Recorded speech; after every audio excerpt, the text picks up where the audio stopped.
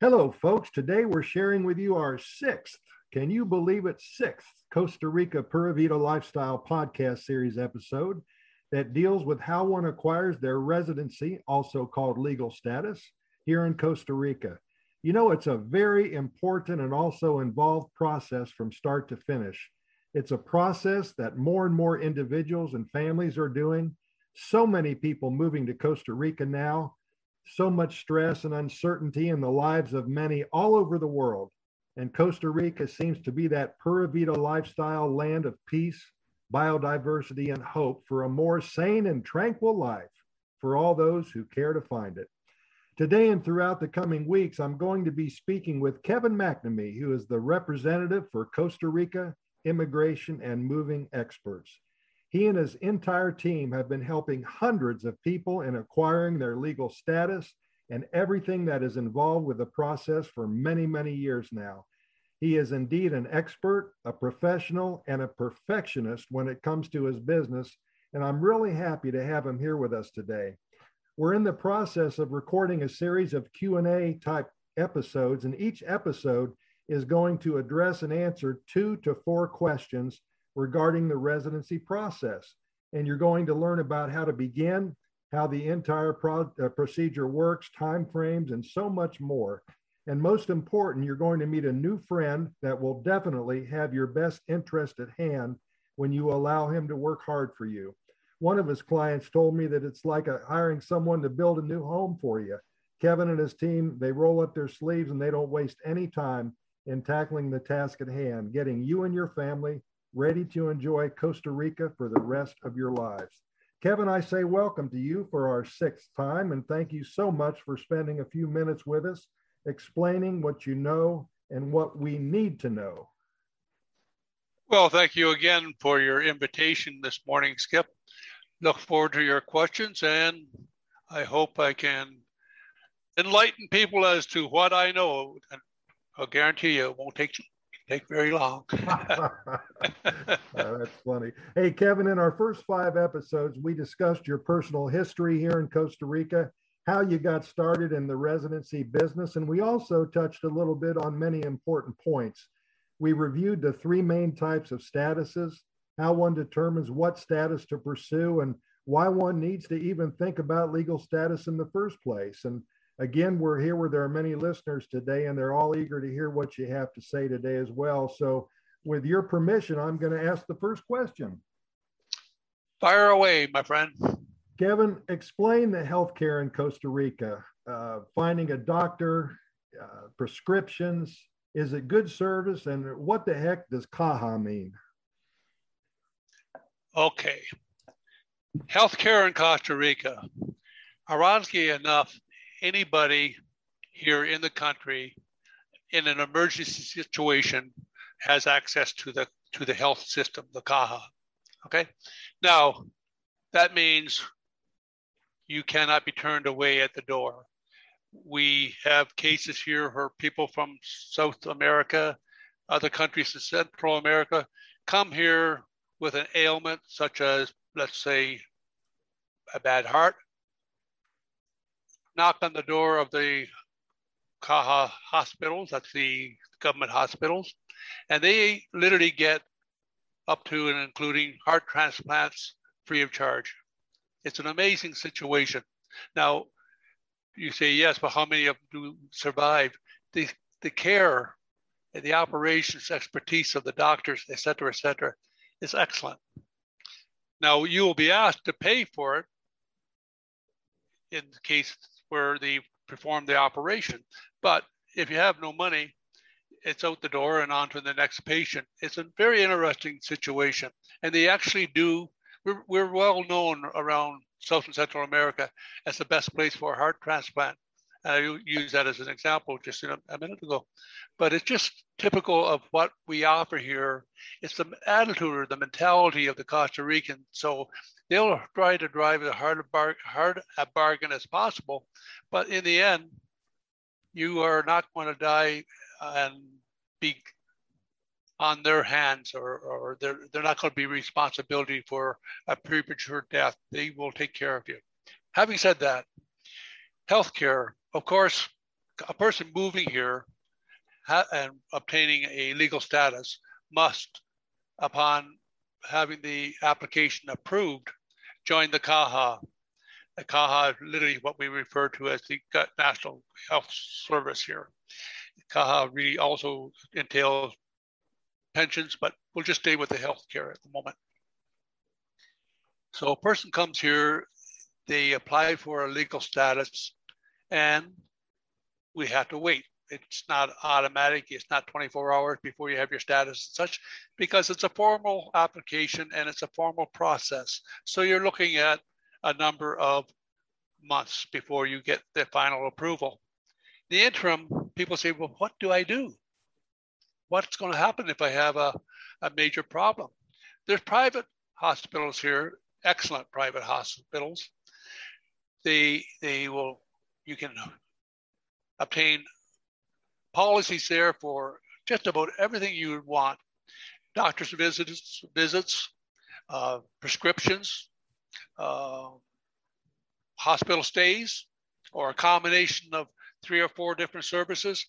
They will custom make a program for you and your family. That's not a problem. The other aspect, which I found very nice, excellent here, in fact, is that we are so prone to follow the procedure that we knew from back home. That is, I need my prescriptions filled. I have to find a doctor. Whereas here, literally, you go to the drugstore and you say, I need such and such a drug. Do you have it? And they'll look at it. They'll do a cross-reference, say, we have that specific drug by that specific manufacturer, or we have a generic, which is the exact same pill, blah, blah, blah, blah. And if you need it here, I can give it, I can sell it to you. And you're saying, well, wait a minute, I have to get a prescription. No, that's your carrying your garbage from back home with you. Down here, if they have the medicine, you have the requirement. It's a legitimate transaction. There's no problem. Very interesting. Very, very expedient if you want. Mm-hmm. But after you become your approval, your residency, your application's been approved, it's not an option. You must join the CAHA. People say, but I'll never use it. I repeat, you must join the CAHA. Why? Basically, they need your money to distribute, to keep in existence, whether you use it or not. Is it a tremendously onerous amount of money for premium? The operative word is of your declared income. Pensionado, they may have 5 pensions. They may say, okay, all of them are around $2,500. Therefore, I have $12,500 in pensions. So here, Mr. CAHA, I got $12,000. That is not what you want to do. What you want to do is pick your pension or your source of income, service, social service, for example. That's slightly as close to $1,000, but over $1,000, and that's what you declare as your income. Why? Because your premium is predicated on that amount. So if a person says, "Well, I have $12,500 a month," they're rubbing their hands together and saying, "Well, we just got a whale here going to pay thousands of dollars a month for his medical." So be very careful and be very smart, if the truth be known. Now, what is the percentage? For a pensionado and rentista, the declared income will suffer about between 9 and 10% of the amount. So rentista here saying, okay, I got $1,000, easy math, $1,000 a month income. You'll pay about $93, $94 for your premium monthly. Okay, covers you and the family. The investor who typically buys a piece of land with a house on it and such, and they don't really have a declared income because that property is not not creating an income. Therefore, they really don't have they have no requirement to declare an international income. So the government will work with a policy or a premium predicated on, well, if you spent $200,000 on a house, you must, a property, and you're living well in there and such, there's no set figure as what you're going to pay, but use the 10% figure as a good guide. Okay. Sure. But that's the CAHA, and that's the medical system here in Costa Rica. The expertise you're going to enjoy is excellent. It's a strange thing. A doctor goes international to become a doctor. They study in Germany, they study in US, they study in wherever, Canada. They come back, they experience 5 or 6 years in a clinic or hospital or private practice, and all of a sudden they close their doors and they bugger off. Why? Well, they're going to take updating courses, and they go back to US, Canada, or wherever, and get an upgrade in their profession. And you look at them and say, this is amazing. Well, they're not money driven. It's not a case of, I just got to get a whole line of clients or patients, and I'm just going to run them through like a next and put a mark of check a mark on a piece of paper and bill you and gone. Here, when you actually go to a doctor, be prepared for a conversation. Be prepared for some intelligent questions demanding some intelligent answers. They are serious about their business, but it is, you'll have, surprisingly enough, you'll have many opportunities to be ending up joking with the doctor, not because of he being frivolous, but because he is aware of the fact that you're not used to that personalized service anymore. It's like you're back in a countryside, 1950. There's time to sit and talk about non-medical situations also. Very refreshing. I hope that answers your question. Obviously, I'm a great proponent of the medical here in Costa Rica. Well, absolutely, and that's really exciting. And I did want to add just one thing. Of course, you know about the medical tourism coming to Costa Rica. It's a very, very hot spot for Americans and people from all over the world to come to Costa Rica for a bunch of different types of operations. And I'm not going to get into it right now, but I believe Costa Rica has, San Jose has 3 JCI accredited hospitals. And again, I'm not going to tell you what that is now. You can just Google that. But thanks a lot for the information. That's something that people, age 60 and over especially, they have to make sure that they're going to get the right treatment when they move to another country. Just a couple more quick questions. First of all, will I be able to open up a bank account in Costa Rica when I come there? There are bank accounts, and then there are bank accounts. People were complaining about living here for 6 months to a year or whatever, particularly perpetual tourists.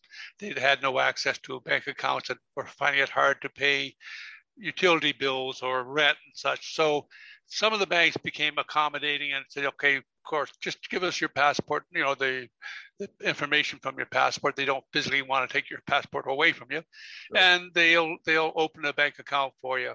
The restriction is maximum $1,000 or $2,000. So it's not a trick answer, but the fact is, yes, you can get a bank account, but not worth a damn.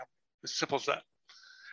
Can you open a bank account once you have your application in, or if you're going to be a rentista, in order to make the application, you have to show a proof of $60,000 in some financial institution.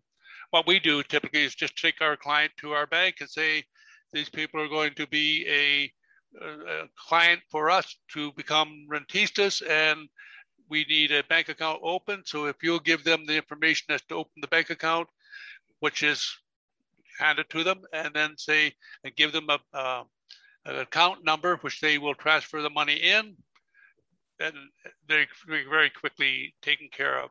But the operative word is, that's a promise to have a application in, and because we do so many with the banks here, We just don't get refused.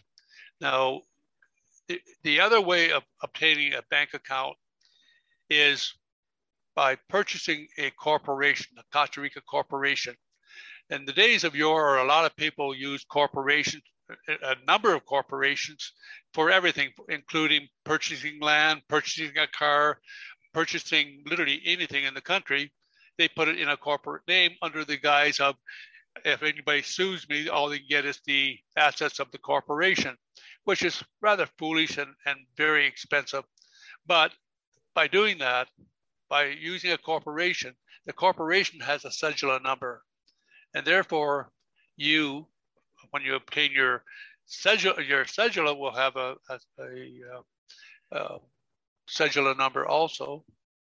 But the corporation and the books and the paperwork, you can take that to the bank and say, hey, Mr. Bank, I'm president of Corporation ABC, and this corporation needs a bank account, and here's our address, and here's the cedula number, and please open a bank account. They'll fall over backwards to help you because they want you as a client, because that's what they're in the business for too, selling accounts.